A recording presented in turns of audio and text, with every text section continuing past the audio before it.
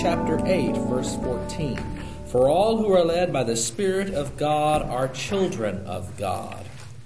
For you did not receive a spirit of slavery to fall back into fear, but you have received a spirit of adoption. When we cry, Abba, Father, it is that very Spirit bearing witness with our spirit that we are children of God. And if children, then heirs, heirs of God and joint heirs with Christ, if in fact we suffer with him, so that we may also be glorified with him. So it's not a situation of simple possession. We are God's possessions, property, slaves. But instead it is a situation of adoption, the spirit of adoption, so that we can address God as Jesus addressed God, Father. And it's emphasized by the use of the Abba. Abba, and then immediately follow, which is a transliteration of the Aramaic for father, Abba, and then he immediately follows it with the Greek, pater, the formal word for father. So here we have an interesting articulation. When we cry, Abba, Father, when we cry, Daddy, Daddy, when we cry out to God the Creator as we would cry out to a parent, it is that very Spirit, the Holy Spirit, bearing witness with our spirit, our inner sense, that we are children of God. When we cry out in prayer, when we cry out in need to God, our Creator, as a father, as our parent, when we cry, Daddy, Daddy, it is that very Spirit bearing witness with our spirit that we are children of God. And if children, then heirs, heirs of God and joint heirs with Christ. That concept of being an heir of God, what might that mean? Given the context that we've come through in the last 7 and now 8th chapter, what might it mean to be an heir of God and a joint heir with Christ? You're going to inherit some really neat things if you suffer along with them. They're family, your family. You're his. Yes, you're part of the family. You are going to inherit. But it's even more than something that's going to happen to us. It's there. You are, in a sense, when you are an heir, when you are a joint heir with the prince, when you are already in the family, there is something that you already receive. It's like a sense of privilege, too, just to be, as they say, a citizen of... The honor. A privilege, it's an honor. A guardianship. I'm sorry? Guardianship. When you're adopted, your adoptive parent is your guardian. Becomes your guardian or your protector. Yes, okay. More? What else comes? If you let's put it in human terms. If you become a member or adopted into the royal family of Great Britain, you become an heir of what? The kingdom. To the throne. The throne, the That's kingdom, right. power, authority, position, relationship. Your average British subject can't pick the phone and call Bertie and talk to her nibs. But if you're a member of the royal family, you get to. You can go to Balmoral with the rest of them and see her yourself. You can have that relationship. You can make a direct communication. You can be in the presence of and enjoy the benefits of being a member of the family, which means to be right there. You can address the queen directly. Well, that's almost like that Jewish thing about being an insider again, isn't it? There is select and elect. There is, yes, being part of the elect, to use that terminology, means that you are part of the family of God. You're an heir of God and a joint heir with Christ. It's interesting when you have that hierarchy there with that. You're joint, so you're at the same level as Christ, which is implying that he's under another level. Mm-hmm. So you get that. You are an heir of God, a joint heir with Christ. You could be an heir of God, but not a joint heir of Christ. Do we know any of those people? What do you think? They're called saints.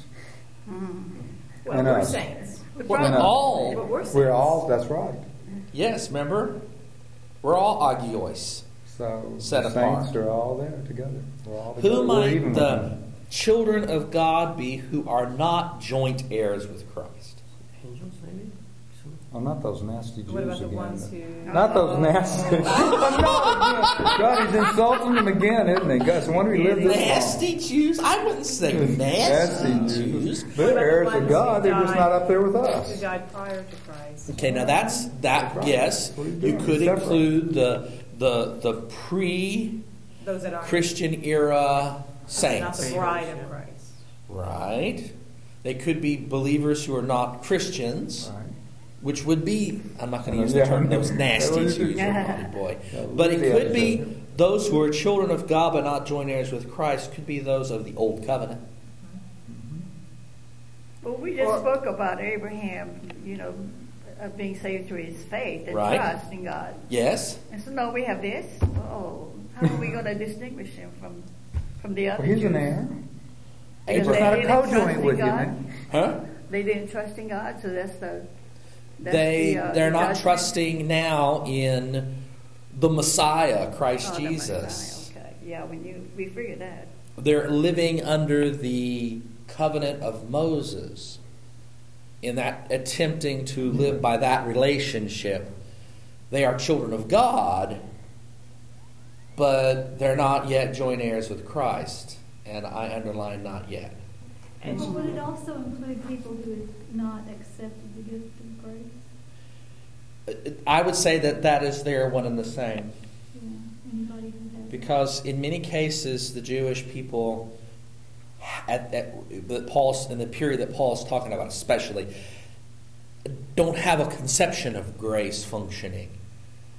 It's legality. It's duties and responsibilities.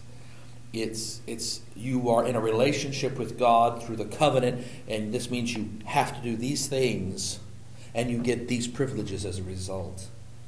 It's not an issue of grace, it's an issue of law, duty. And that would include many, if not most, of the Jews of Paul's day. Except for those who have moved into a relationship with Christ as the Messiah and understand that God gives us something that we do not deserve, cannot deserve, certainly don't merit: God's love.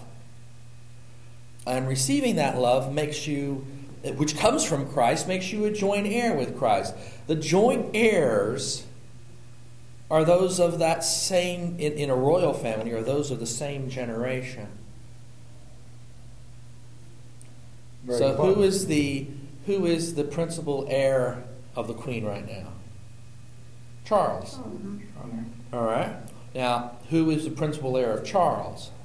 William. Who is joint heir with William? Harry. Yeah. Prince Harry. Yeah. Joint heirs with Charles would be Charles's brother and sister. Doesn't he have sisters? Yeah, sister. Yeah. So the joint heirs are according to generations. But there's a hierarchy there still. There is a hierarchy. So Lisa's absolutely right. He's got the Jews down there, and They're I mean, children they're way of down. God. They're good. They're children of God, but they're like, nephews and second cousins. Until they and are I'm the brother. until they are graduated into joint heirship. Yeah. That idea is there. That must not have been too Now, popular with the but Pharisees. before we push it, that is a minor part of what's being said here. We are heirs of God and joint heirs with Christ. And it's in that state of being adopted. And we're adopted, not born into it. So we're adopted in to being children of God, and we are joint heirs with Christ. So we are adopted, yet we are joint. Can't you imagine that those Jews who are born into it are going to be pissed off that these adopted ones get to be joint heirs? And they don't have to do anything either. They don't have to do anything physically. And that is probably part of what's going on in Paul's mind when he's looking at the objections of the Jewish Christian leadership to the addition of Gentile Christians on such free terms. Here they are, Johnny-come-latelys. Here they are, children of God, yes, but they're adopted children of God. Make them sit in the back. And he's saying, no, joint heirs with Christ. Joint heirs with Christ. Now, before you push it too far, We wouldn't do that. realize, well, it's Too late. before we push it too far,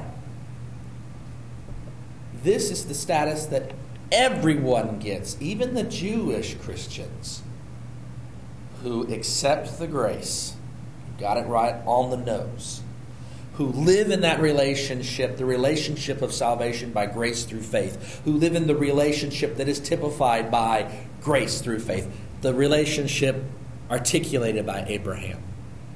It's not about genetic background or were you actually born in or adopted in or what level you live at. It's the relationship you have to the Father.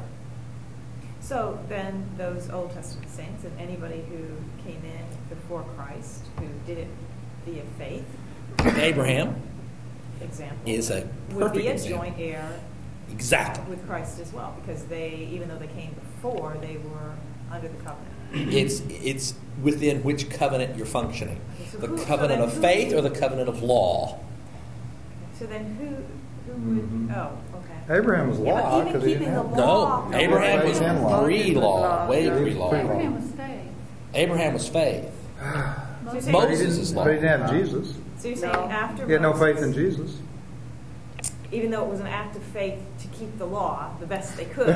Yes. Are you saying- You got to be careful about pushing this Well, that's what I'm saying. Are illustration. you saying, because I thought maybe everybody is joint heirs, everybody who gets to heaven because of faithing in whatever aspect Yes. are joint heirs with Christ. I'm not sure. Yes, in a sense, that's correct. We are children of God. Being a joint heir with Christ puts you into a character of relationship. I'm not looking so much towards their end result as the character of the relationship, which is his point here. Right. For you did not receive a spirit of slavery to fall back into fear. You're not a slave of God, although he sometimes uses that language. Instead, the most important aspect here is you received a spirit of adoption. You were outsiders. Gentile Christians are outsiders. But you have received a spirit of adoption. In actuality, I would say fundamentally, we're all outsiders. Even Hebrews, born of Hebrews.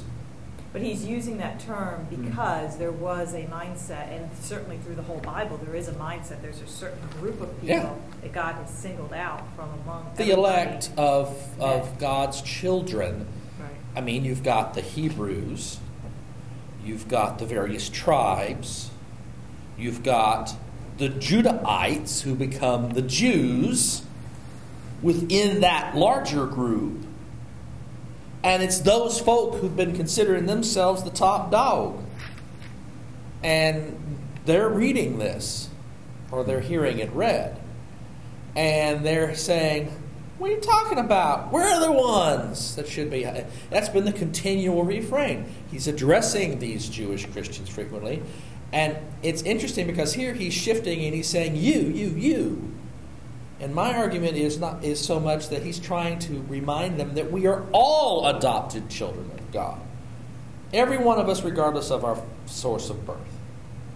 Yeah, but I think it goes further than that, unless you've got something in Greek that says that's a separate sentence, which would be wonderful at the end, because he's got a contingency then. Well, you're not this unless. I'm holding that for a minute. Okay. I'm more interested in the relationship here, because that's what Paul is interested in. Okay. The relationship with the Father. The relationship we have with God. Abba Pater. What is our relationship? Do we get to address Abba as Abba? I don't mean the rock band. Or do we get to have to address God as, oh, Master, oh. And the relationship that Jesus reflected was more Father, our Father who art in heaven. I like the relationship. I still don't like the way our Father protected his Son. You know what I'm saying? That's not a relationship I particularly would want, if I'm Paul, to be pointing out to these people. This is a relationship you want. You want to have so much faith that you're going to be killed, tortured, and die so that the rest of us can be forgiven. That's the relationship I want with my Father. But he did. I want my Father to protect me. Huh? But then that Father did raise him up. Oh, yeah. And He kept didn't his believe promise. I mean, luckily that's not the end of the story, though. No. And Right? he never asked that us same to do Father followed through on his word and did raise him. I like that part of it, but I don't think most of us would want to go through the torture and everything Absolutely else not. to get But you to can't that part. get to that part without going through it. Thank you, Paul. That's that if again, isn't it? It's the relationship that Paul is focusing in here on. And the fact that unlike before, under the Mosaic covenant, where the address was, to use the Hebrew phrase, Baruch atah Adonai, blessed art thou, O Lord our God, King of the universe. How warm and fuzzy can you get with blessed, O Lord our God, King of the universe? You can't. Cold. Baruch atah Adonai Eloheinu melech haolam. Blessed, O Lord our God, King of the universe. That's way up there, and I'm way down here. But Abba is like a little child holding up his or her arms to their daddy. It's like the Dr. Phil version. Oh, thank you for. Instead of separated by light years of status, it's a relational right there. It's the way it should be, my son. That's good. God's up there, we're down here, and our job is to get there. I mean, that's the Jewish. Yeah, that's the Yes, old there you look at go. That reflects it. That's right. And the good news is that God doesn't view it as our job to get us there. God viewed it as God's job to get us there. Jesus' job. Yep. Exactly, that's what I'm saying. Jesus and God. Who is God? Yeah.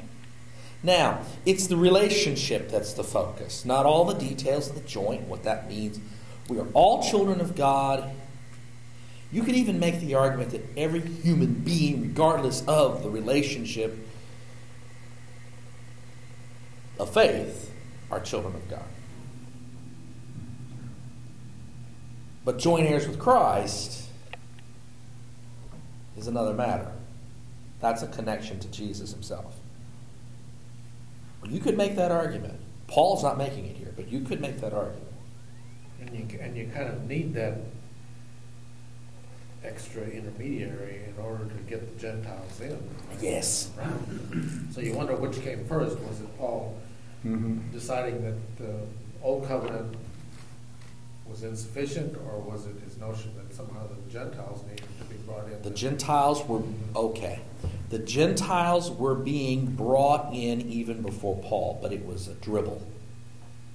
It was small numbers. wasn't really big.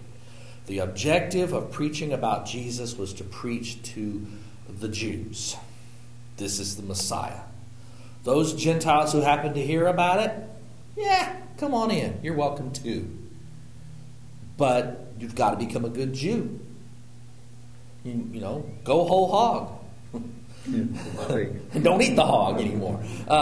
You've got to come all the way in. That was the message that pre-existed Paul.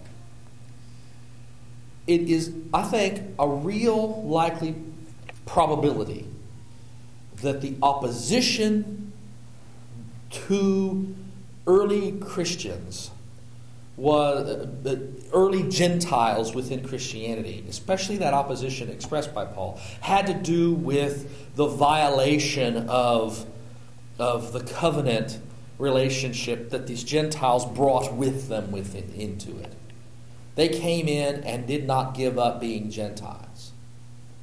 Therefore, the opposition to the spread of Christianity into Gentilism was they were perverting it.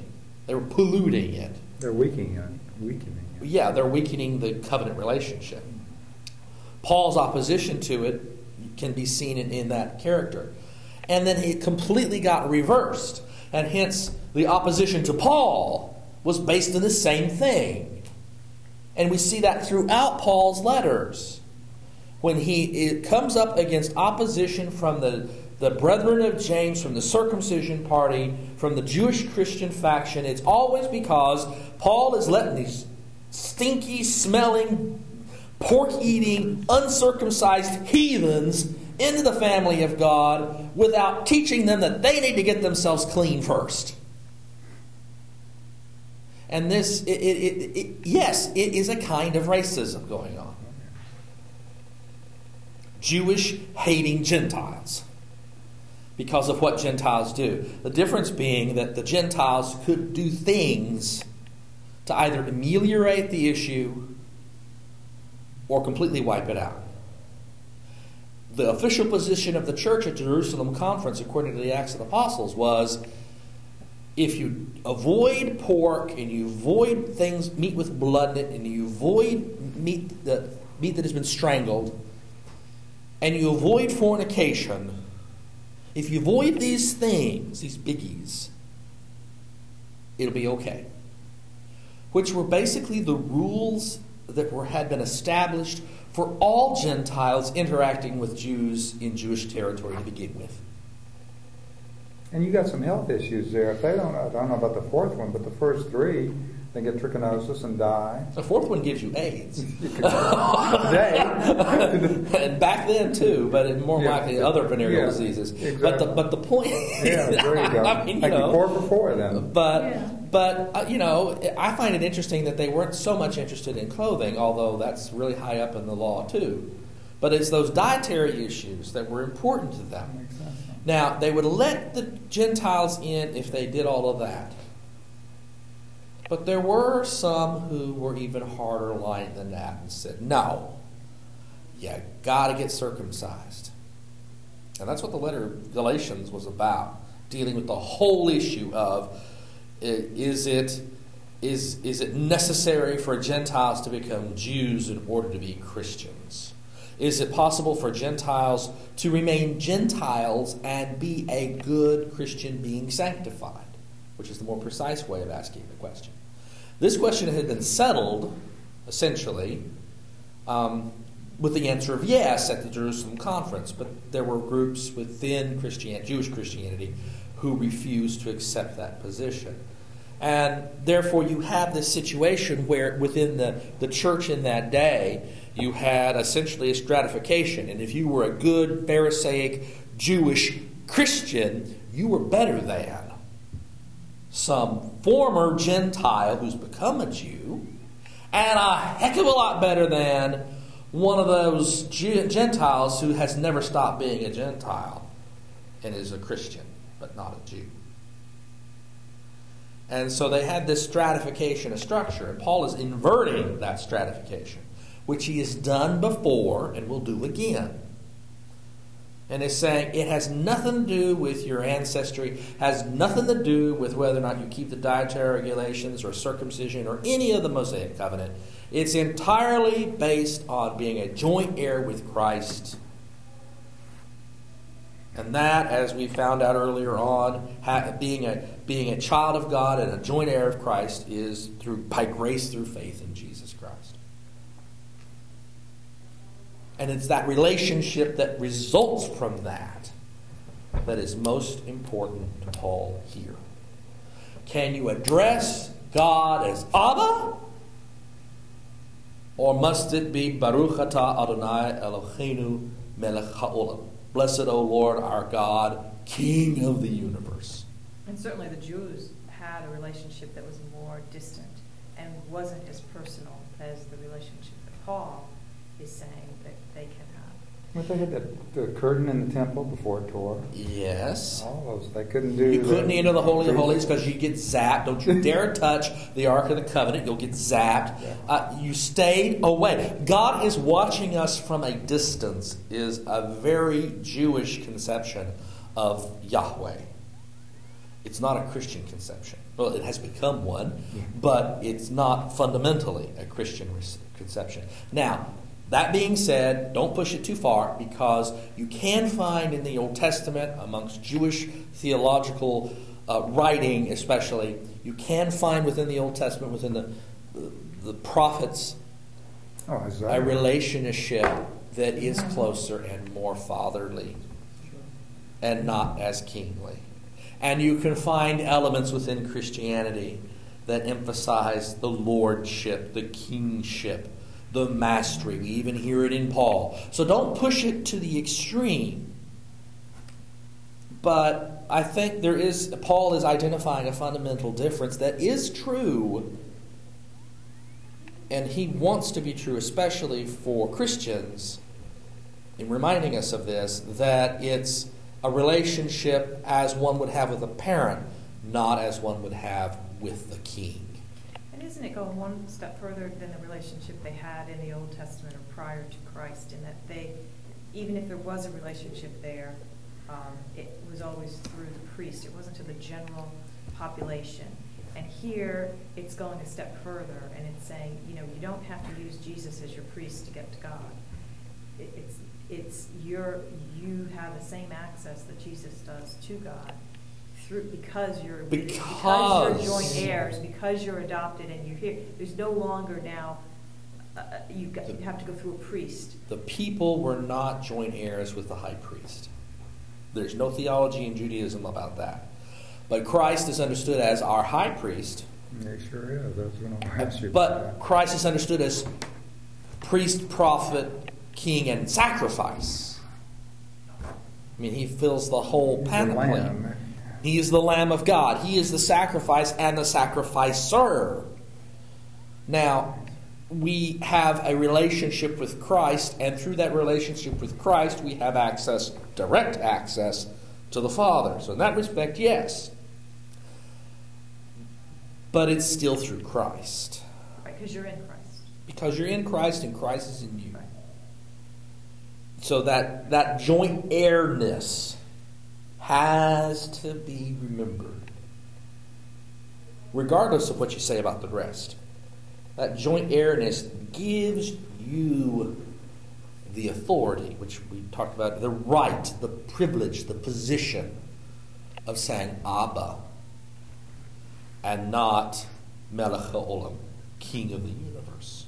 Wouldn't it be like Christ is your brother? Yes. He's your brother. His blood's in you. Your father's blood, even though you've been adopted. The familial language utilized here is critical. That is what Paul is emphasizing, the familial language.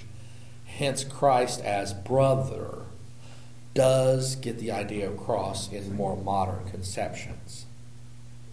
All right? But the Jews had their relationship with God by virtue of the fact that they were Jews. They were part of the family. They were born into the family. They had a covenant. They took that with them. They had their paraphernalia to go with it. You got me thinking of the good things happen to bad people. They're thinking, why do bad things happen to good Pharisees? I can just hear Because them. somebody sinned, which was their answer. Because somebody sinned. But now Somewhere in there. Now something bad's happening to them because their power is being taken away. Yeah. I'm a good Pharisee. I followed everything. Paul, what are you think. saying? What are you saying? You And cannot Paul be is for saying, real. you're not as good as you think you are. Well, it is tough because you think about changing an entire culture and lifestyle. I mean, they were going in one It was direction. based on God and rules. And now all of a sudden they're having to go in a completely, so it would be very difficult to resist that. And Paul doesn't do that real gently, does he?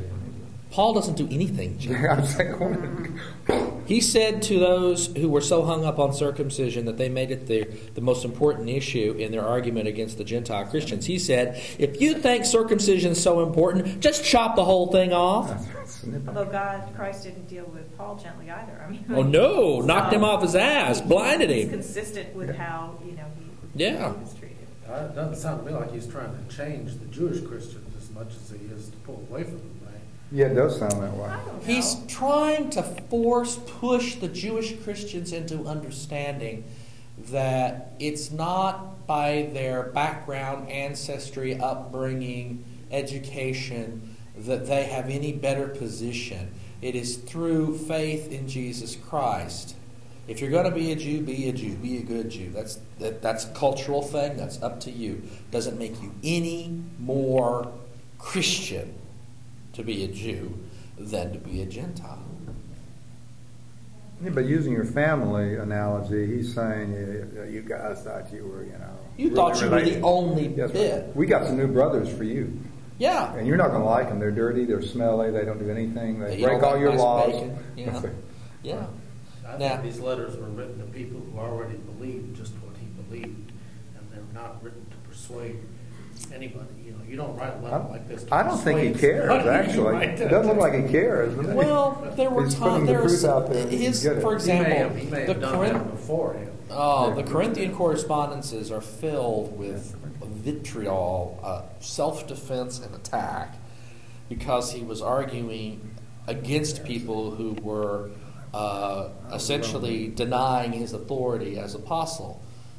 The letter of the Galatians was written to a church that you've abandoned. You've been bewitched into leaving the gospel for another gospel, which is not another gospel. His letters at times are really, really hard, and he wrote them attempting to recover people. Here he's writing to introduce himself to a church he has never met. There may be a few members who have heard about him, and one or two he may have met, but it's a congregations that he has never met or been to yet. This is a letter of introduction based upon knowing that there are certain things, certain characteristics of the relationship between Jews and Gentiles within the church that seem to be a universal, i.e., Jews seem to be oppressing Gentiles within the church. And he's saying there's no room for that. In Christ there's neither Jew nor Greek, slave nor free, male or female. Now we focus in on that male or female bit because that's the important one for us in today's context. Especially us women. Yes. But think about it. What if you're a Gentile woman in that world? You got a double strike against you. What if you're a Gentile slave woman? You got a triple strike against you in that world. Triple points. But the focus, the most important thing for Paul seemed to be Jew nor Greek. There is neither Jew nor Greek. There is neither Jewish people nor Gentile people. In Jesus Christ, we are all one. And that message is critical. That was the critical part of that critical message in Galatians. You're getting a little bit of a taste of it here, but he has that stratification conception of joint heir with Christ. But you see, that would be true. In Christ there is neither Jew nor Greek. You are all, to merge the two. In Christ there is neither Jew nor Greek. You are all joint heirs with Christ. No, Now, outside of Christ, there is a difference. Oh, yeah. Not inside Christ, though. Yeah. I just noticed here, it said they finally in Romans identified the one time in the entire Bible that he identifies a scribe. He's talking to Tertius. scribes. Yeah, he's dictating. All the whole time. So if I'm a with- scribe, I might be filtering some of this, might I not? Yeah. In fact, there are really good, strong arguments in favor of understanding that the pastoral epistles are more affected by the scribes than the rest of them. Yeah. We'll talk about that at a later time. But he might not be as Tertius, bad. Tertius is the name of the amanuensis, the scribe who copied down Romans. Was he a very educated slave or what? Well, he would have been a very educated Gentile. His name is a Gentile name. Aha, he's a Gentile. You get that? And he is taking dictation in the very true sense of the word. He is writing down what Paul is saying, as Paul is saying. We hope it's word for word, even though he's a Gentile, don't we? Almost certainly word for word at this point, because Paul can then take it and read it and decide if he liked it. We know that's a fact because, for example, when he dictated Galatians, at one point it stops and he says, "See what big letters I write with? This is the sign of all my letters that I have signed it." And then he goes and he writes a whole paragraph after that, reiterating what he had said before. So he's done dictating, he picks it up, reads the scroll, decides he wants to reiterate something he had said earlier, and he writes it with his own hand. There's only one letter that we're almost certain Paul wrote with his own hand all the way through, and that's Philemon. And you can tell it by the choppier use of Greek. He writes with more simple sentences when he's writing by hand than he does when he's dictating orally. I'll go ahead and talk about it. The difference between Romans, Galatians, 1st and 2nd Thessalonians, and Philippians and Philemon, Colossians, the difference between those and the pastoral epistles, 1st, 2nd Timothy, and Titus, appears to be that there was a period of time between when Paul dictated the pastoral epistles and when the scribe was able to write them down. Because Paul was imprisoned and the scribe apparently was too, and didn't have access to writing materials. Hence, Paul dictated, they remembered. He dictated 2 letters to Timothy and 1 letter to Titus from prison. The first letter to Timothy, which would have been further removed from when it got written down, is 1 Timothy. Has a greater density of non-Pauline terms and words, and a greater density of non-Pauline usage of grammar and usage of the words that are Pauline than the clearly authentic letters of Paul. And the second letter of Timothy has fewer of them because it's closer to when the scribe wrote it down, but still has more non-Pauline verbs and non-Pauline grammar and non-Pauline words and Pauline words that are misused. Which leads some New Testament scholars to say Paul dictated 1st and 2nd Timothy and Titus, more time separated 1 Timothy from being written down than 2 Timothy from being written down. So 2 Timothy is more Pauline in all of its utilizations than 1 Timothy is. Both reflect Pauline thoughts, but to lesser degrees, Pauline language and grammar. And therefore, you have introductions of non-Pauline thoughts and words and conceptions within the pastorals, and you don't have those in the other letters. Principally because Paul could read them. Paul could say, "Let me see what you've written." And he reads it, and he says, "Okay, let's pick it up from there." Or correct that, or whatever. But you said he wrote in choppier Greek, so he might not have known as much Greek as the guy He was writing. totally fluent in Greek. There's a difference between how a person speaks, you know this, how a person speaks and how they write. And especially in the ancient world, you could be highly educated, but if your education isn't in writing itself, all right, when you actually sit down to write, your pen personship will be not so good. That also happens today. When you get a doctorate, you have to take a course in terrible writing style. But You wrote so fast. But the style of writing would be lesser. I mean, the scribes were trained to write beautifully. They were trained to copy what they were reading or to copy what was being said to them. Exactly. That's how they were trained. And amanuensis was trained and paid based upon how how much fidelity what they wrote had to what was the original.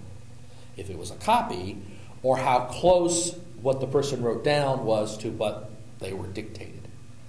Now, Tertius was probably not taking pay for this, but I'm sure Paul was looking over his shoulder as he dictated, stopping, reading it, giving it back, whatever. And there are times where some people think this is the point where Paul stopped, read what had been written, and then picked it up again. That seems to have happened twice in Philippians, by the way. That's why the finallys occur several times in Philippians. But no, that's what we have going on in Romans. He's dictating to Tertius. Tertius is writing this down, and I believe he's writing it down pretty much as Paul dictated it. But Paul is dictating to a Gentile. Yes. And I just think that might have a little bit of back and forth there. It might, but if Tertius wrote down something that Paul didn't say or intend to say, and Paul read it, he would have corrected it. I'm also thinking, well, you've been doing this for all these years, Mr. Gentile. I'm really trying to get the Gentiles in, so that's a pretty good idea. Right? Could be. Not a bad idea. Now, that was a little interesting sidebar. Yeah. Let's move back into what we were talking about, the relationship here. Paul's focus is on the relationship. Verse 17. And if children, then heirs of God, which was where I was asking the original question. Heir of God, joint heirs with Christ. What do we get? We get position, we get access, which was my point about the queen. We have access to the Pater, to Abba, to the Father, to the Creator of the universe. It's no longer this distance, Melech HaOlam, King of the universe. It's now right here, right now.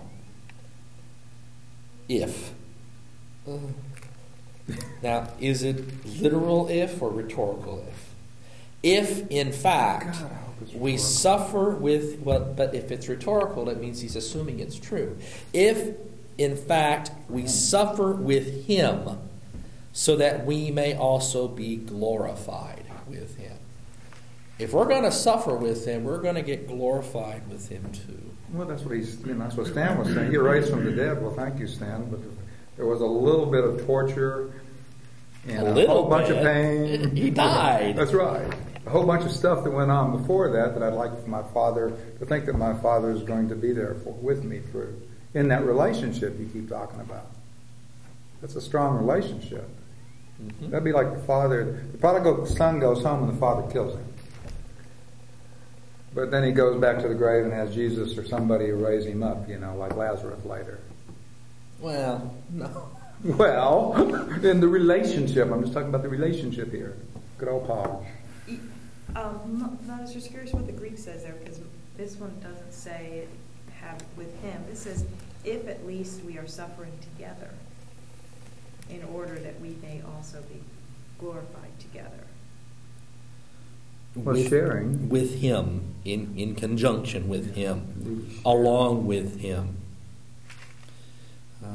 Share in his sufferings.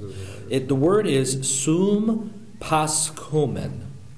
Now, pasch, in the middle, passion, comes from the word pas. We get the English word passion from the Greek word pas, which means to suffer. And sum is together. So literally, if in fact we suffer together with him. If we have access, what rights does that give us?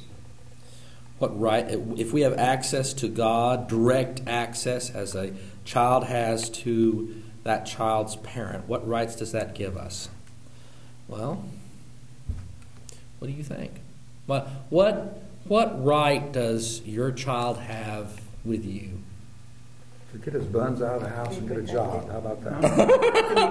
That'd be the right I'd like to get. To be protected.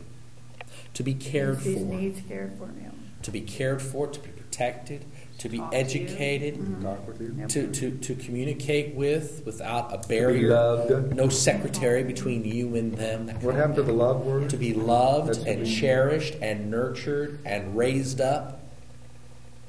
All of those things.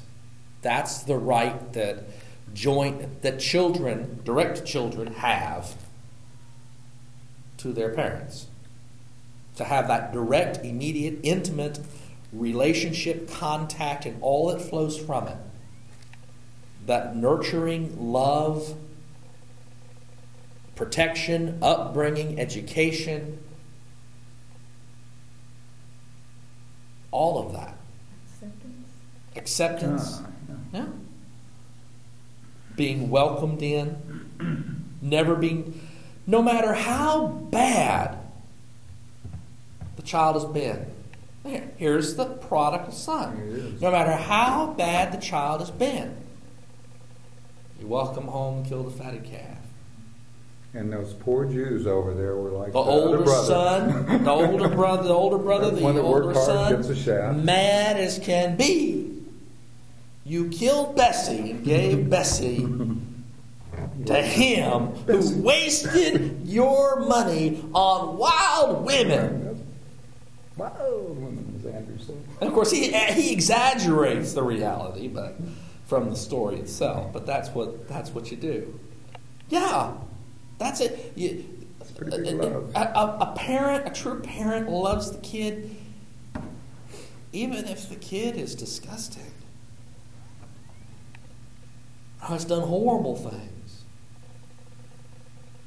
Isn't there another aspect as a joint heir? There's an inheritance. There's a set of promises that we can claim. Yes. And elsewhere in the Bible it says all the promises of God. This is the root. Christ, right? Are fulfilled in Him. This is why we have access to those promises. All the promises of God are in Christ. They are fulfilled in Christ. They go to Christ. We who are joint heirs with Christ have access to them directly. As an heir. They become ours through Christ. Yeah, all the promises to Christ. There were promises made to individual people. They're not. Yeah. We don't have claim to those because they weren't made. Unless we fulfill the requirements of those promises. Some of those are impossible to be fulfilled. Right, but some of them, yes. You can't take that verse and say every single promise that No. God made anywhere is now mine to claim, because not every promise He made everywhere was to Christ. He made some specific promises to people in the Old Testament that were unique to them and conditional on their doing something that didn't really have anything to do with the Christ. situation-specific conditional promises apply where the situation is coordinate. Doesn't that sound like Dr. Phil? Situational, conditional. Judge Judy. See, I was being nice. Could you go ahead and tell us whether it's rhetorical or real or whatever you would say? It's real. Yeah. It's a real statement. If, in fact, we suffer with Him so that we may also be glorified with Him. However, given Paul's position, the answer is yes, you're suffering with Him. Together with Christ. Isn't that a conditional then? Isn't that conditional? It's a real question, but it is a conditional, of course. Yeah. So you can't be an heir of God. If in fact we suffer with Him, and we do, so that we may also be glorified with Him, and we will be. If you don't suffer, you will not be a co-heir of Christ, correct? By that logic, by that statement. If you do not suffer with Him, then you are not. Just turn it around. You're not going to be. I think you're not going to be a co-heir with Christ, unless that's a separate sentence, which I'd love it to be. No, it's not. Yeah, I know. But that's just because the one direction is true. If in fact we suffer with Him, so that we may also be glorified with Him.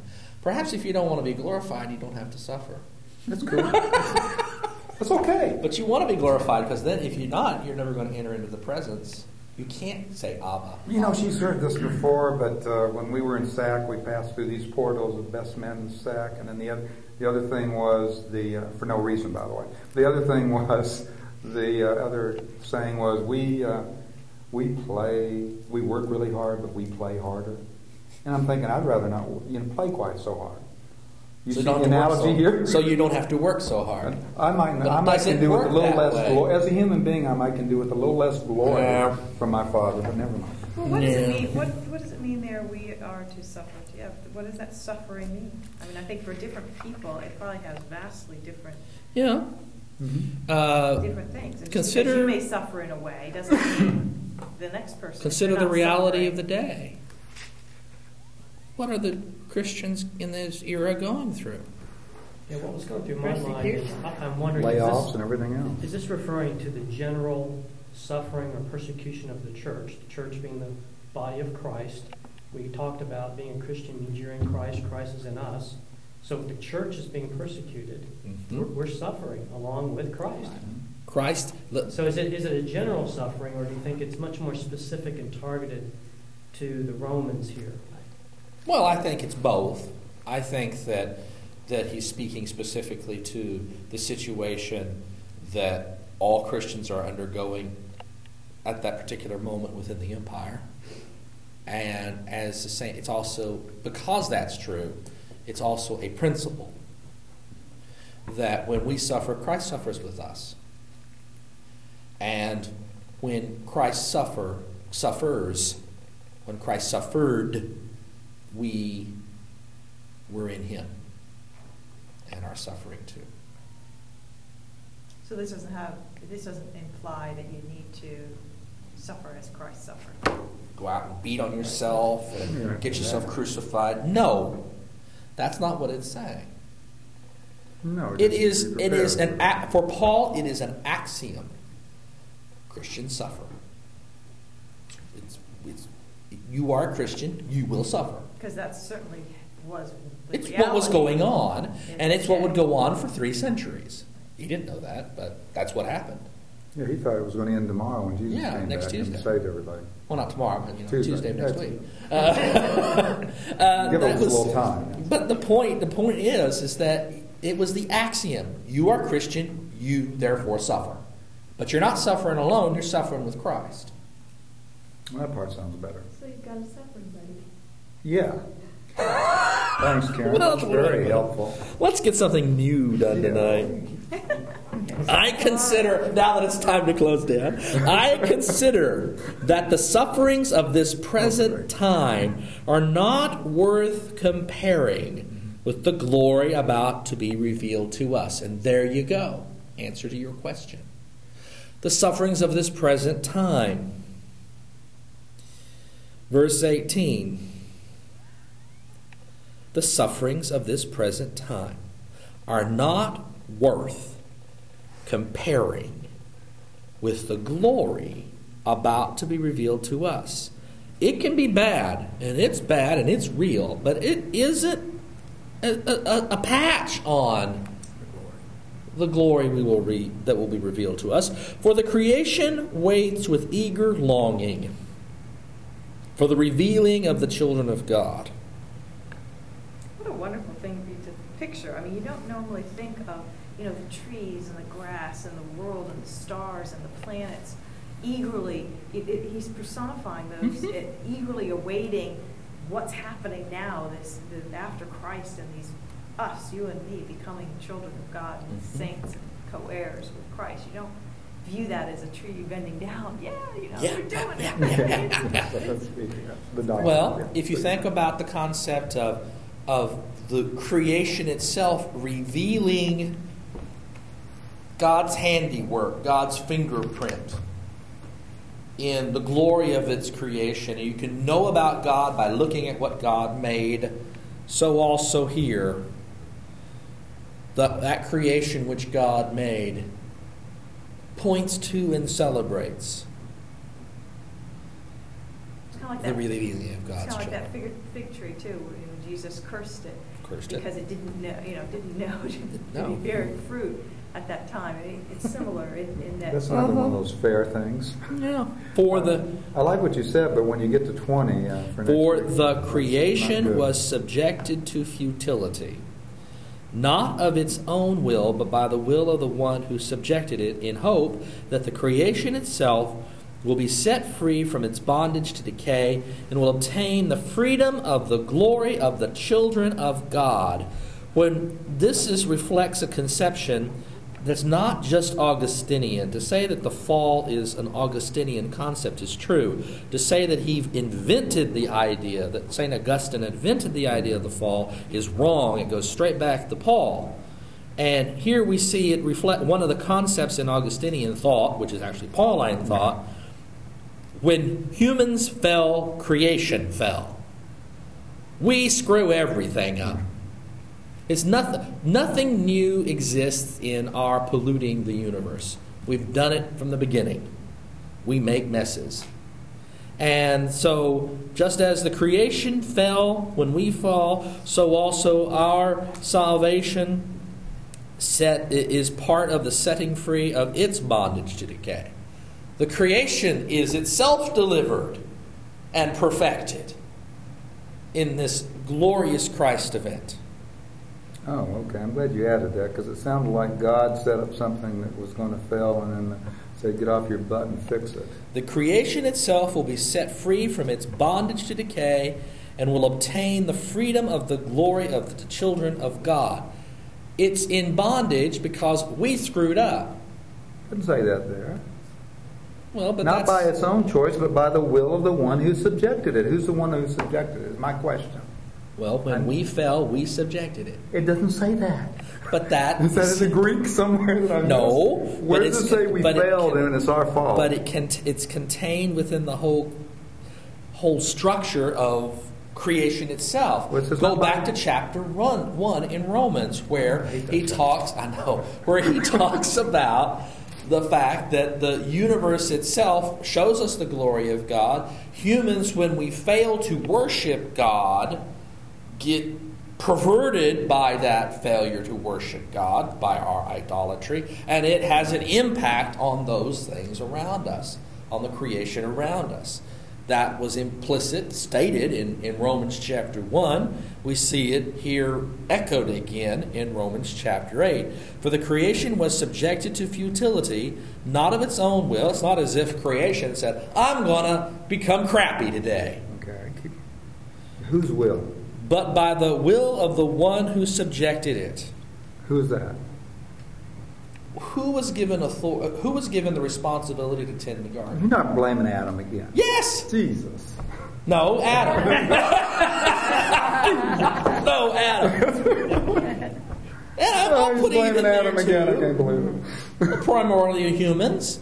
The Adamai, the human beings, the earth creatures. We screw everything up. We're always making messes. Are there other translations? I don't know what the hell I'm reading here. All right. But this one just says God made it that way. Aha! Oh, sorry. One who subjected it as this is God. Yeah, that's what the NAS, how it implies it. For the creation was subjected to futility, not willingly, but because he who subjected it in hope that the creation itself will be set free from its slavery.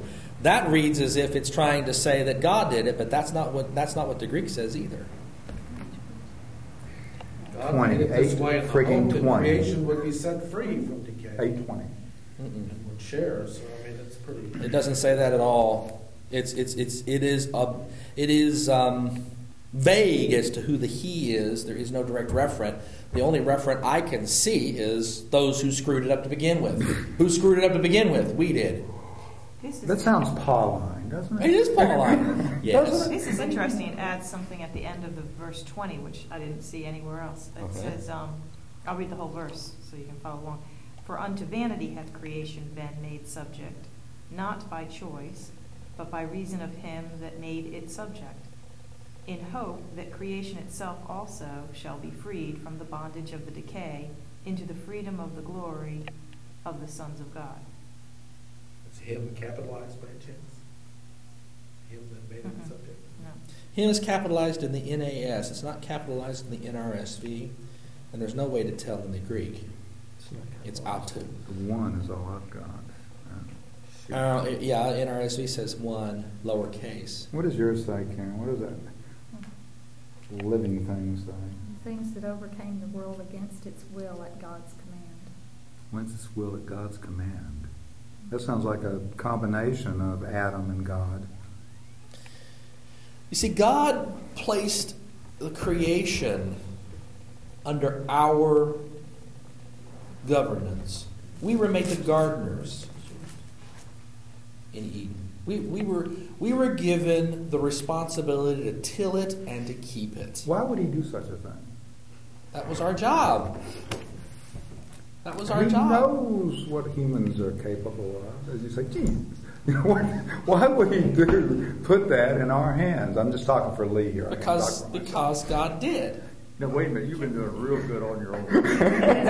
I wouldn't want to take credit for any of There's a that. question, if you talk about, who is ruling this earth, it's Satan. Right? And so, He's the prince of the power of the air. right, so not, this verse 20, Yeah, it could be Satan. not by choice, but by reason of him that made it subject. I mean, we're the ones who enabled Satan to now be the ruler of this earth. Who first tempted us? Right. Satan. Or the serpent. I can live with that. And equality is placed there. We are given dominion over the earth under Satan in that sense. And just as we were freed from that sinful bondage that Satan, we're all born into sin, it's saying in hope that the creation itself shall be freed, it's still in bondage of and in dominion of by Satan. Satan's controlling and ruling. Until glorification occurs. Right. So we were freed. But the creation isn't yet. But the creation isn't yet. It will be because of what Christ did. Because Satan is defeated. Right. I read it not as the NAS and several other translations read this as it being God who subjects the universe in this, but either us, because we screw it up, which is essentially Augustine's interpretation, or the accuser, Satan himself, through us, which is how it usually ends up being anyway. Because we are doing it. We make a mess of this universe. Let's finish out the paragraph. That way we can start at verse 18 next time. Where we were going to say No, I always start back a few verses. We just took a heck of a lot longer in those first few. We know that the whole creation has been groaning in labor pains. Ooh. Groaning in labor pains until now.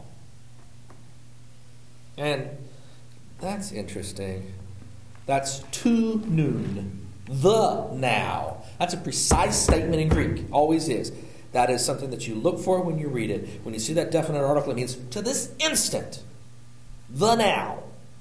We know that the whole creation has been groaning in labor pains until the now. And that's when he's dictating this. And not only the creation, but we ourselves, who have the first fruits of the Spirit, groan inwardly. Let me interpret that. We who are sort of the foretaste of the kingdom of God on earth, groan inwardly, while we wait for adoption, the redemption of our bodies. I mean, we're trapped in this physical existence that we have, in this sinning, crappy body, fleshy, sarksy body. And we're waiting for it to be undone. For in hope, verse 24, for in hope, and this is not wishy-washy, this word, it's that powerful word, elpide, elpis, true hope. For in hope, for in elpis we were saved.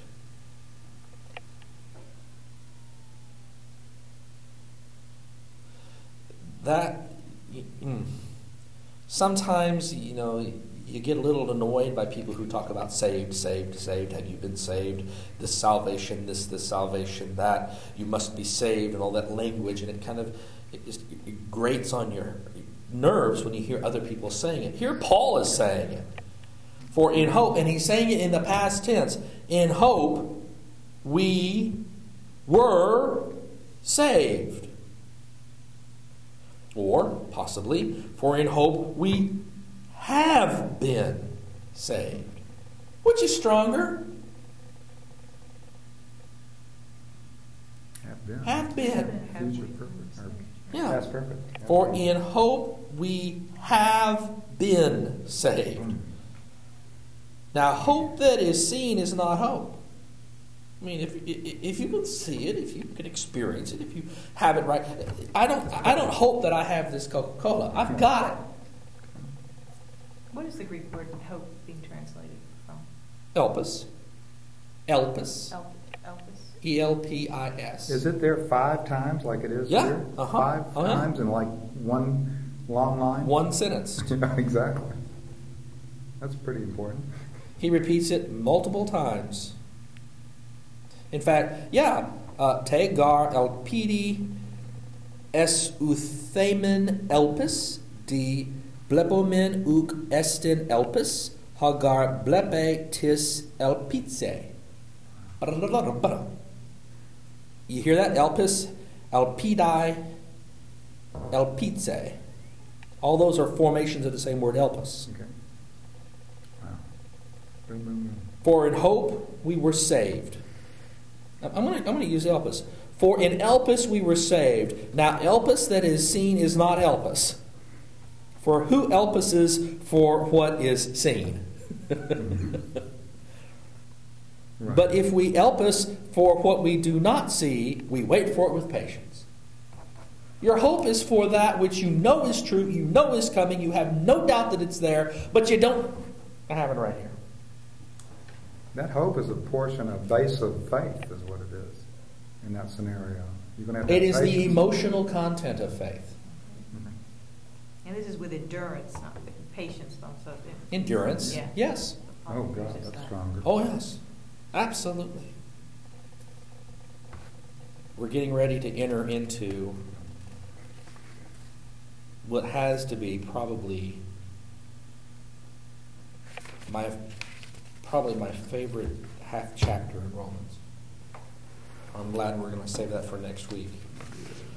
We need the time for that. Actually, it's a little further down, but we're going to hit a really interesting part here in just a moment. Save it for next week and the week after that. This is going to be his favorite part. Maybe not that far because well, look, when you get down to 31 and following, you could spend probably weeks on each verse. But if you do that, you're going to miss a whole lot of content. And that sounds strange. But the strength that comes in 31 and following, while it's chock full of theological meaning, is actually more poetic. The sequences, the repetitive structures that he uses here is far more poetic than it is a theological argument. A theological argument's there, but it has hymnic qualities too. I'm not sure why you're telling us that, because we never dwell on one thing. I mean, we just go sound through it. Oh, yeah, right. Never go back. We spent 45 minutes on 3 verses Dialectical material. that we had already covered. That sounds familiar somehow. It's funny because when we, would listen to Dr. Scott sometimes week after week and be like, okay, there's 60 minutes of review and 10 minutes of new stuff. And it's funny, if you look at our pattern, it's been 90% review. Well, and tonight then 10%. But I think it's only because a lot of times, too, when we go ahead, we just get it in a quick little Taste thing. it. Yeah, we taste it and then we go back and we... Last week we had tasted part of this before. And I really wanted to hit. Here was my thinking when I was planning for tonight's study. What was most important in this preceding paragraph here in Romans from verse 12 down? And he starts it. So then, brothers and sisters, so then, Adelphoi, my brothers, it's the relationship, the familial relationship with God, not as Melech HaOlam, King of the universe, but Abba Pater, Abba Father, Daddy. It's It's the relationship and the close relationship and what that relationship brings to us immediately. Lee's question, what rights come? The rights to intimacy with God. Rights that you can't have elsewise. Because God in God's nature blows you away. But because of Christ, we can be intimate with the Creator to the point of being able to say, Daddy.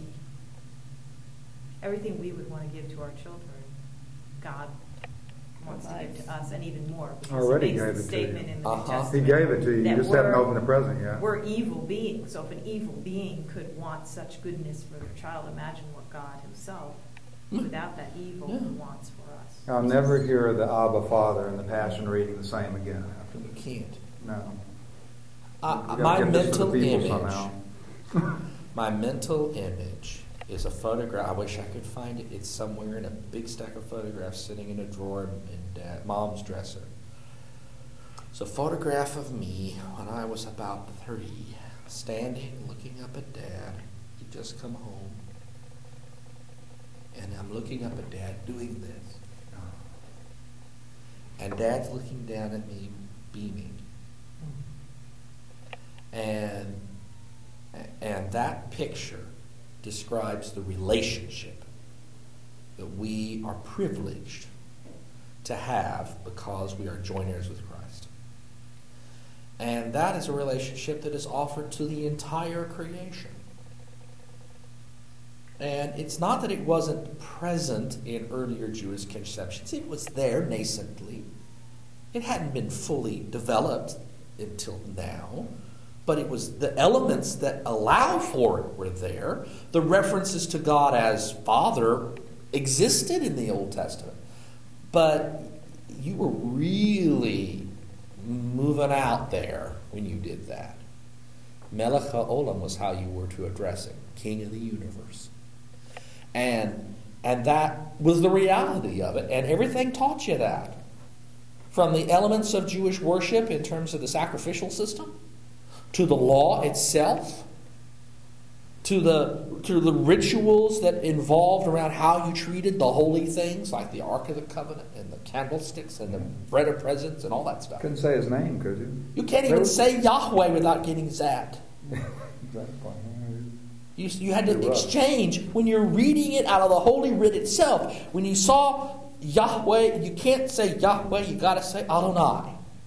And so they put the vowels Adonai underneath the consonants for Yahweh, which generated Jehovah. It caused a problem with all them Germans. But I'm serious, you couldn't say it. Therefore, that was the holiness, the reverence. That's a good thing. But when it comes to the point of making it impossible to go Daddy, and that was something that Jesus corrected. By teaching the disciples to pray in that formula structure, not the prayer itself, but the pattern for prayer that begins, Our Father. It could be equally prayed, Our Mother. It's the parental connection to this Creator, which is an amazing affirmation for humans, creatures, earth creatures, Adonai, to make. The idea that you can say Daddy or Mommy to the one who made everything? You kidding? I read an article today, New York Times. Scientists were quoted saying, within 5 to 10 years at the latest, they will have created artificial life. And that was a statement. And this scientist was bold. He says, yep, we'll have created artificial life. And the thing I wanted to know was, okay, did they invent a new method, a new biochemical method to create some kind of a molecular system whereby genetic information could be transmitted that's not DNA? Did they invent some new kind of molecular communications and recording system other than DNA? Because if they didn't, they haven't created nothing. They've taken what God created and repieced it together to make something new. Well, we've been piecing genetic material together for years now. That's nothing new. And who created them in the first place? Well, you know the joke, don't you? The scientists come up to God and say, we don't need you anymore. We've learned about biology and biochemistry. We don't need you anymore, God. So God says, okay, let's have a human-making contest. I'll make a human and you make a human. Out of scratch. And whoever makes the better human wins. And so the scientist says, you're on, God. And so God bends down and gets some dust and mud and makes a human and fashions it and makes the arms and the legs and the fingers and the organs and gets it all together and blows into him. The human being comes alive. Scientists say, wow, that's pretty good. And they look at each other and they say, God says, okay, now you do it. And they look around and they bend down and they start to scrape up the dirt. And God says, wait a minute, get your own dirt.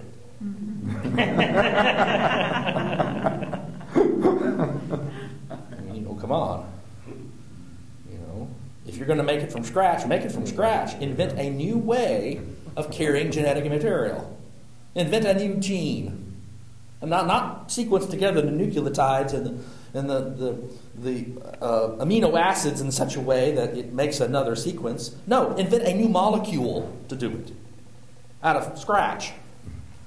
Not DNA and RNA and all that stuff and enzymes that unlock it and split it apart and go through mitosis and all that stuff. No. Invent a whole brand new way. That would be inventing life from scratch. They haven't even gotten even close to that because they don't understand how the other stuff really works.